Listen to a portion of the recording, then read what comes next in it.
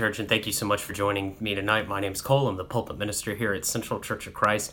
And here at Central Church of Christ, it's our mission to be God's heart and hands in this community and beyond. If you'd like to learn more about what that means, I want to encourage you to check out our website at www.churchvictoria.com, or you can check us out on Facebook at facebook.com/VCT Church.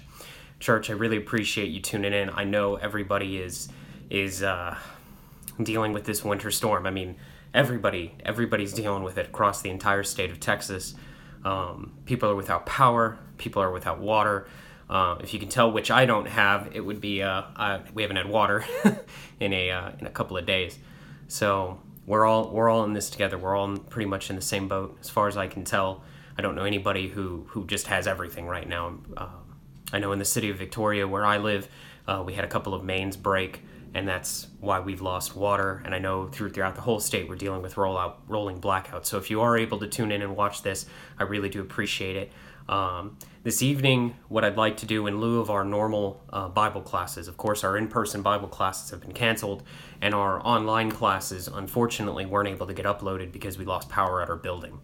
So in lieu of all of that, and despite this major emergency, I do think it's important that we spend some time in the Word of God. We look and see what God has to say, and we examine, in times of difficulty, coming back to the Word, examining the nature of our God, helping to be reminded of the God that we serve and His awesomeness, even despite the storms and the troubles and the trials and the tribulations. I think it's worthwhile and important. So that's why we're doing this tonight. I hope it's a blessing to you. The study we're going to be looking at tonight is out of Luke chapter 18. We're going to be looking at Christ's parable of the persistent widow. I think there are a lot of lessons that we can learn from that parable. I think they're especially important considering 2020 and now here in 2021, the trials and some of the things that have occurred. So we're going to go ahead and pray, and then we're going to jump into the study tonight. Thank you again, church, for joining us. Dear Heavenly Father, thank you. Thank you, Lord, for the wonderful privilege of coming in before your throne. Thank you for the Christ. Thank you for forgiveness and grace and mercy. Father, you are an awesome God. And Father, you always deliver your people. Father, right now I want to reach out and pray for all of those who are suffering due to power outages and due to water shortages or water outages. Father, so many people across this state are suffering, Father, and I pray for your mercy and your help. Father, help us get the water back on and the power back on, Father. Help us during this difficult time, Father. Father, I can only imagine what some people are going through right now. Father, give them the confidence to reach out to others to help them, Father. Help those of us who still have things to share those with those who do not. Father, help us be more like you. Father, I pray all these things in your Son's name. Amen. All right, so we're going to be in Luke chapter 18 tonight. And actually, before we jump into Luke chapter 18, I want to focus just a little bit on what happens before Luke chapter 18 and Luke chapter 17. And the reason I want to do that is because, these chapter divisions, these were added much later. These weren't in the original manuscripts. These weren't in the original scrolls. These chapter divisions, these things are put in by us, by people who've been studying the Word and things like that. And so the chapter divisions sometimes help us, don't serve us all that well. What I mean by that is when you come to a new chapter in a book, you immediately start thinking, okay, that section is done, new section has begun, and that doesn't help. And so I want to I want to talk about a little bit what was kind of going on when Jesus very possibly told this parable. What was in the mind of his disciples? What was just the context, if you will, before we jump into this parable. So to do that, we're going to jump into Luke chapter 17 first. And I'm just going to read from the scriptures here. This is Luke chapter 17, verse 20. Once, on being asked by the Pharisees when the kingdom of God would come, Jesus replied, "The coming of the kingdom of God is not something that can be observed, nor will people say, 'Here it is,' or 'There it is,' because the kingdom of God is in your midst." Then he said to his disciples, "The time is coming when you will long to see one of the days of the Son of Man, but you will not see it. People will tell you, 'There he is,' or 'Here he is.' Do not go running off after them, for the Son of Man in his day will be like the lightning, which flashes and lights up the sky from one end to the other. But first he must suffer many things and be rejected by this generation. Just as it is in the day of Noah, so will it be in the days of the Son of Man. People were eating, drinking, marrying, and being given in marriage up to the day Noah entered the ark. Then the flood came and destroyed them all.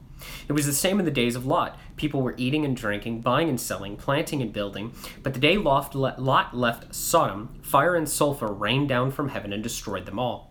It will be just like this on the day the Son of Man is revealed. On that day, no one who is on the housetop with possessions inside should go down to get them. Likewise, no one in the field should go back for anything. Remember Lot's wife. Whoever tries to keep their life will lose it, and whoever loses their life will preserve it. I tell you, on that night, 2 people will be in one bed.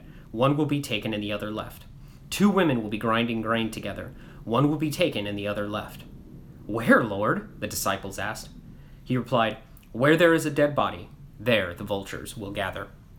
Now that's a pretty heavy scripture, and I'm not going to get into this debate, okay? I understand a lot of people want to debate about what specifically this passage is talking about, the coming of the kingdom of God, the end times. People will oftentimes ascribe this passage to the end times, and I don't want to get into any of that debate. That's not what we're talking about. That's not the focus. Our focus is Luke 18.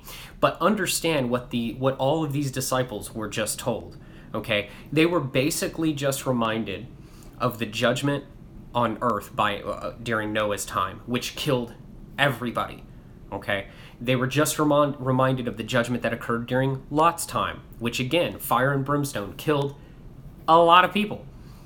Terrifying event. And we've been talking about this in our conversation through the law and the prophets. We've just finished talking about Sodom and Gomorrah and all of that episode with Lot. So Christ just hands them this big judgment discussion. Like he just basically rolls out the big judgment, big guns, saying this judgment is coming. And we've looked at how just horrible the judgment of God can be. And understand what I mean by horrible. Not that God is horrible, but his judgment is something to be terrified of. It's something to be afraid. It's something that is terrifying. It is a horrible thing to behold. So they're just told about this. And then when he's talking about this, one person's going to be left. There are going to be 2 people here, one's going to be left. There are going to be 2 people here, one's going to be left. That's a pretty high body count. And then they ask, where is this going to happen, Lord? And he looks at them and he says, where there is a dead body, there the vultures will gather. If you didn't know this, vultures gather where there are dead bodies. They circle overhead. And so this is a heavy discussion. Jesus is laying this out, saying this is going to happen, and the disciples are rightly terrified. They rightly are shaken by this. This is a heavy, heavy discussion, okay? And that forms the context that we look at this parable of the persistent widow, right? So then I'm going to keep going into 18, but keep that in mind. There are dead bodies. God's going to judge things. This is the frame of mind in which we enter this parable. So let's get into Luke 18. Then Jesus told his disciples a parable to show them that they should always pray and not give up. Well, yeah, they're going to need some help here, right? They're going to need to be reminded, don't give up. Yes, these horrible things are going to happen, but don't give up. So he gets into the parable. He said, in a certain town there was a judge who neither feared God nor cared what people thought. And there was a widow in that town who kept coming to him with the plea, grant me justice against my adversary. For some time, the judge refused. But finally, the judge said to himself, even though I don't fear God or care what people think, yet because this widow keeps bothering me, I will see that she gets justice so that she won't eventually come and attack me. Now, the idea isn't, of course, that this widow is going to attack this judge, but it's this. You can imagine this. This poor lady this widow has no other recourse, no one to stand up for her, and so she's just going to keep coming at this judge to give her justice. And this judge who doesn't care, he doesn't care about God and he doesn't care about other people. He's just going to give in to get her off his back, right? And the Lord said, this is verse 6, listen to what the unjust judge says. And will not God bring about justice for his chosen ones, who cry out to him day and night? Will he keep putting them off? I tell you, he will see that they get justice, and quickly. However, when the Son of Man comes, will he find faith on the earth? So, again, This is coupled right up with what we were reading in Luke chapter 17, okay? These aren't separate things. These aren't separate circumstances, okay? These are the same circumstances. Jesus is still looking at the things he just said. Yes, judgment is going to come, okay? But what you need to understand, God will bring about justice for his chosen one. We know who, of course, we know who his chosen ones are. We know that's the church. He's referencing the church there. But God is going to bring justice. As the people of God, we're going to live through these difficult times. We're living through some difficult times right now. 2020 was a doozy of a year. We all look forward to 2021. My guess is 2021 is not turning out to be that hot, no pun intended. But look at what's happening here in 2021, and this is just the beginning of the year. Again, we've started out with a major disaster, so troubles are going to come. We know that. We're living through it. But what we need to remember and something we need to focus on is that God is going to bring us justice. He's going to do that. We need to pray and not give up and consistently pray for God's justice. But notice what this text doesn't say. It doesn't say that the widow went out and beat somebody up and dragged them to justice, right? That's not what this text is saying. That's not what this text is talking about at all. And yet how often, as these trials and tribulations, as these things come, 2020, 2021, how often does our society look for a scapegoat?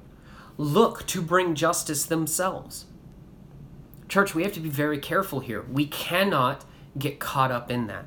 We cannot get caught up in demanding justice. We should know, church, that the world will not bring justice. The world is incapable of bringing justice because the world is corrupt. This judge in this parable is corrupt. Notice what his concerns are. He doesn't fear God. He doesn't fear men. Wow, doesn't that really just highlight a lot of judges and elected officials and politicians and things of that nature? They don't fear God. They don't fear men.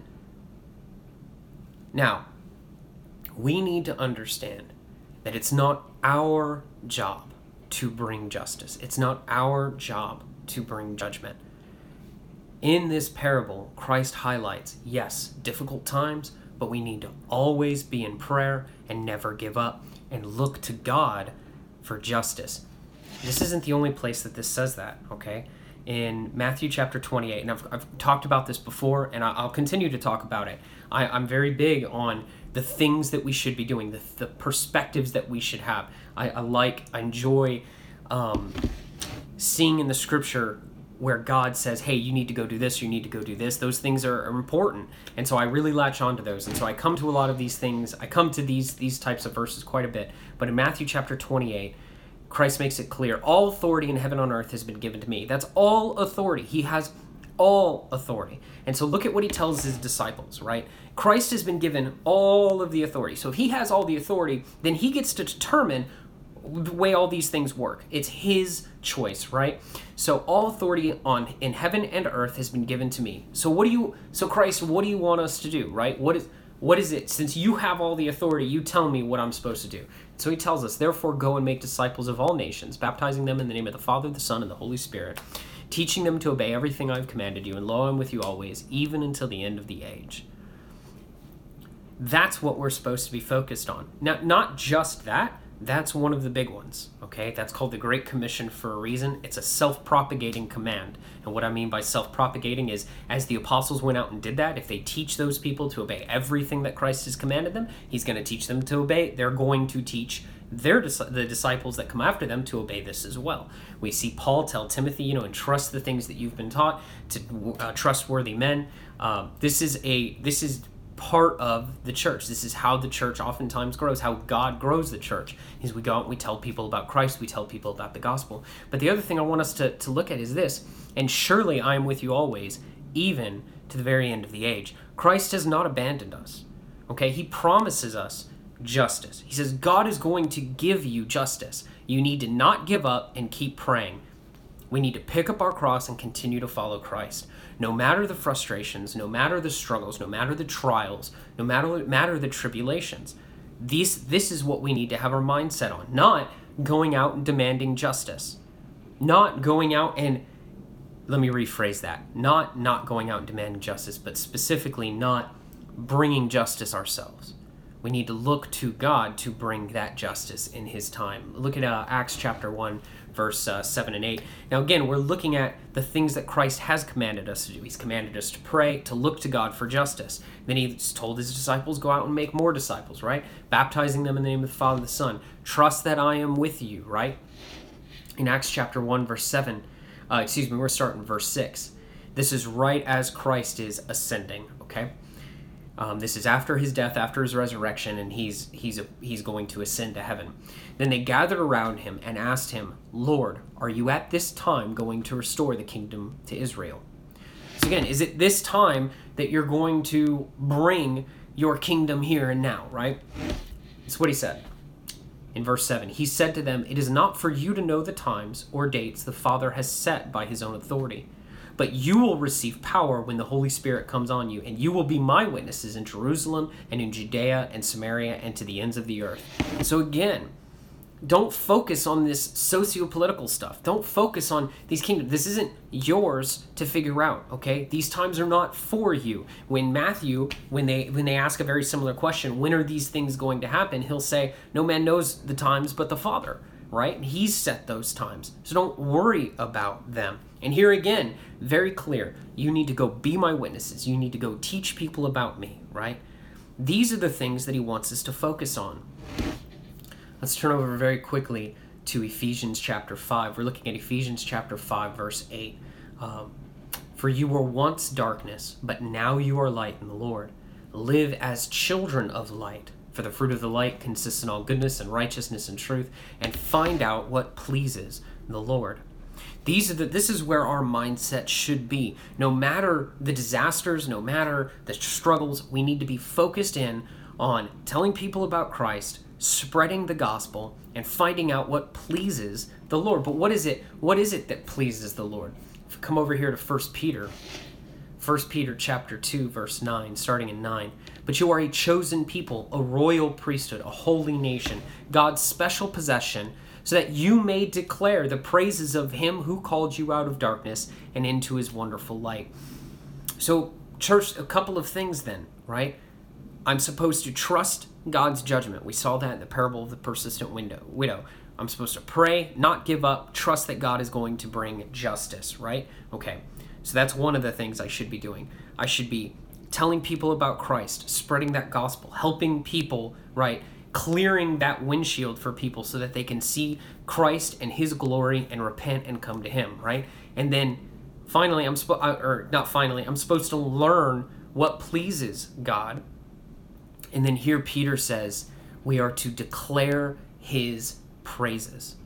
We're to glorify him. What doesn't glorify God is when we look to bring our own judgment. What doesn't glorify God is when we try to bring justice. What doesn't glorify God is when we trust in our own power or our own strength. That doesn't glorify God. And the world does all of these things. Especially right now, there are already news reports in the middle of this disaster. People are without power, people are without water, and there are already all these talking heads pointing fingers and blaming, oh, it's this people's fault, or it's these people's fault, or it's these people's fault. What good does that do anybody? At this point, what difference does it make whose fault it is? We have people without power, we have people without water, we have people who are freezing to death, we have people who are going to go without water. Church, we don't need to be focused on all that. The world's going to chase after that. The world's going to chase after its own justice. And what we should have learned in 2020, especially in 2020, and I'm hoping we don't need repeat lessons in 2021, but what we should have learned is the world is not going to bring justice. The world's not going to do that. The world is interested in self-serving. So what does that mean for the church? What does that mean for you and me today? What does that mean for us here in Victoria? Looking at all of these scriptures, what do we do? You know, we're in the midst of this horrible storm. Power's knocked out, water's knocked out. What do we do? Well, I think we need to not give up, right? We see that very clearly in the parable of the persistent widow. Trust that God is going to bring his justice. Be in prayer. Pray for him to bring justice. Look, whoever is responsible for all of these things, rest assured, they will one day stand before the throne of God. They will have to answer. And if there were misdeeds done, they will be judged. They will be judged accordingly. We don't have to worry about that, church. That is going to happen, okay? But as this crisis continues on, I want to really encourage you. Reach out to your neighbors.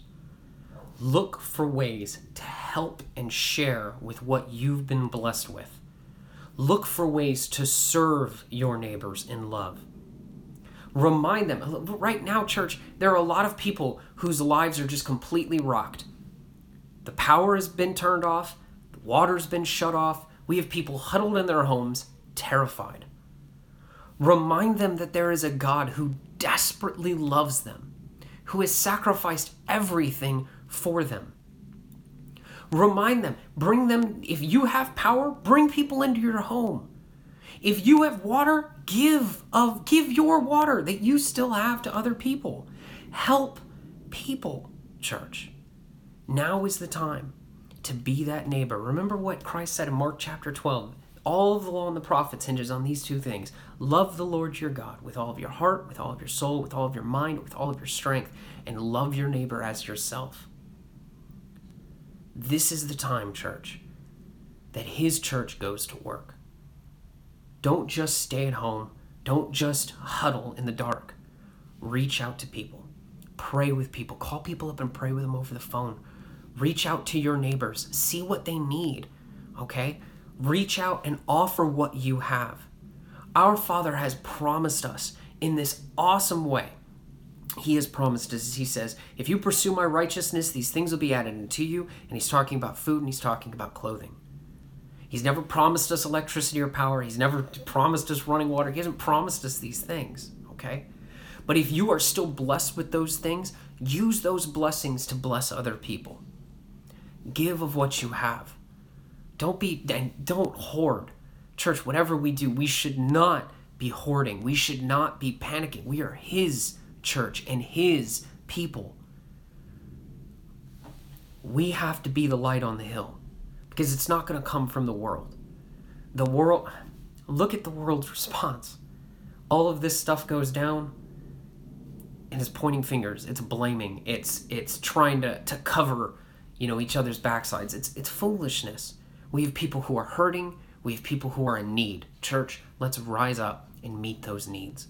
Let's do what we can to help our community and help the people around us. Help our neighbors. Let's love them like we love ourselves.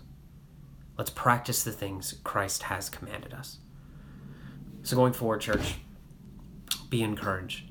Remember that we serve a God who created the heavens and the earth. He created everything. He has all power and all authority. It all rests with him. Hold on to that. Remember that he will bring justice.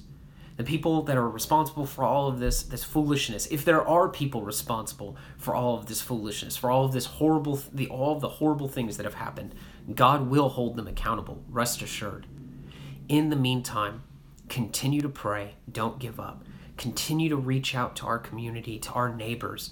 Remind them that there is a God who loves them. Pray with people. Take the time to pray with people over the phone. Take the time to share what you have with other people. This is the time, church, that we remind people that there is a God who cares. There is a God who loves them, and that they are not alone.